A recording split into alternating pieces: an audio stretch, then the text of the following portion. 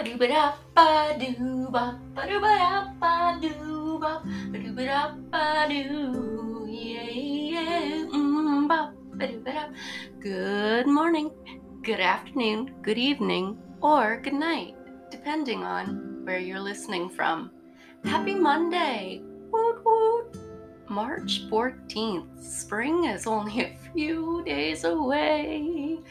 And here in Ontario, the masks mandate will be lifted in most places as of next Monday. 1 week away. Oh my gosh. Freedom! Freedom! Oh yeah, freedom! I am so fucking excited! Oh, I can't wait to be able to go outside and breathe again. Go into a public place and smile at people and them knowing you're smiling besides looking at all the wrinkles around your eyes. It's gonna be nice. It's gonna be nice. So, I am going to read a little bit from my book today. I've discovered talk to text on the computer so that I can actually now write the book through that instead of having to use my hands as much because they cramp really bad, so I don't get a lot done. So here goes. Something changed in me the day they brought my beautiful baby sister home from the hospital.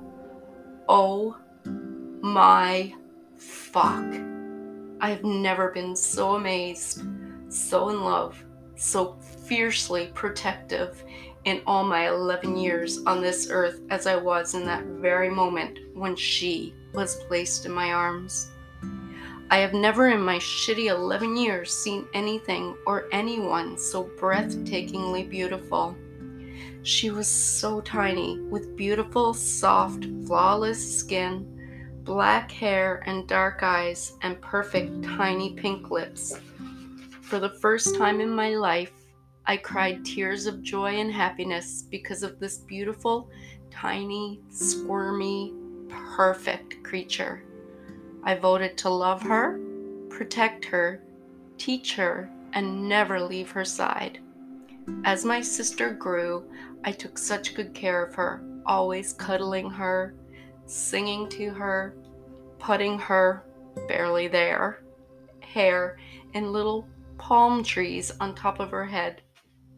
I have never loved anyone or felt as much love from anyone as I did her. She was my whole world. I taught her how to dance and sing. Her and I would dance around, belting out If I Could Turn Back Time or any of Debbie Gibson's songs.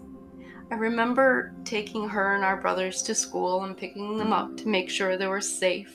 Their school was just up the road from mine. Did I mention she was born a day before my 11th birthday? She was then, and still to this day, is the most amazing birthday gift I have ever been blessed with. She would always cuddle and comfort me after I'd get a beating. She was, still is, my wonderful little rock in any storm. As she grew, I taught her things as I learned them. Then, at 17, I got pregnant. I was actually so worried to tell her, yet she was the first person I told. She was so adorable. She was excited for a new baby. She was jealous, of course, and wished very strongly that I'd have a boy. She was like my very own daughter, after all. Yeah, I think she wished so hard for me to have a boy that I ended up with 2 boys, which is not a bad thing. I love and adore them both. We'll get into that part in my book later on when they come about.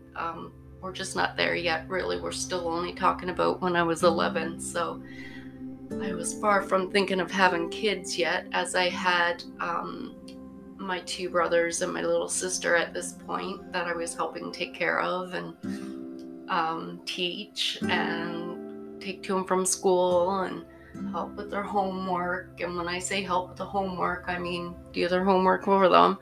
Except my sister. She was pretty good. She loved sitting down to do the homework with me. Oh gosh, she was my little shadow. She was so cute. And now it's funny because as much as I protected her when she was younger, now she's the one who stands up and protects me. Funny how things turn, huh? But anyways, today is 30 days completely, consistently sober again. And tonight I start step 4 with my sponsor. So I'm excited and looking forward to that. Looking forward to spring in a few days. Oh gosh, I can't wait for it to warm up. It's so fucking cold still. Oh, Canada. Oh, why do I live in a place where the cold hurts my face? Oh yeah, alligators, snakes, and spiders. That's why. Oh, speaking of spiders, I haven't seen Kevin in so long.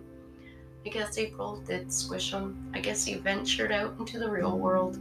Told the little fucker he shouldn't have. Oh well, them's the breaks when you don't listen, right? Trust me, I've got a few scrapes and bruises myself for learning the hard way. Anywho, I had a great weekend, by the way. I didn't do a podcast yesterday. I took the day off.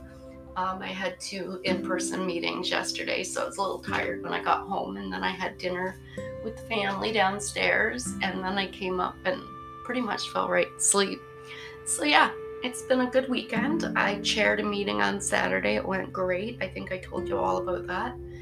And yeah, yesterday 2 meetings. Today I've been working on my book and working online doing tarot card readings. So, you know, fun. But yeah, with that, I'll let y'all go. Bye.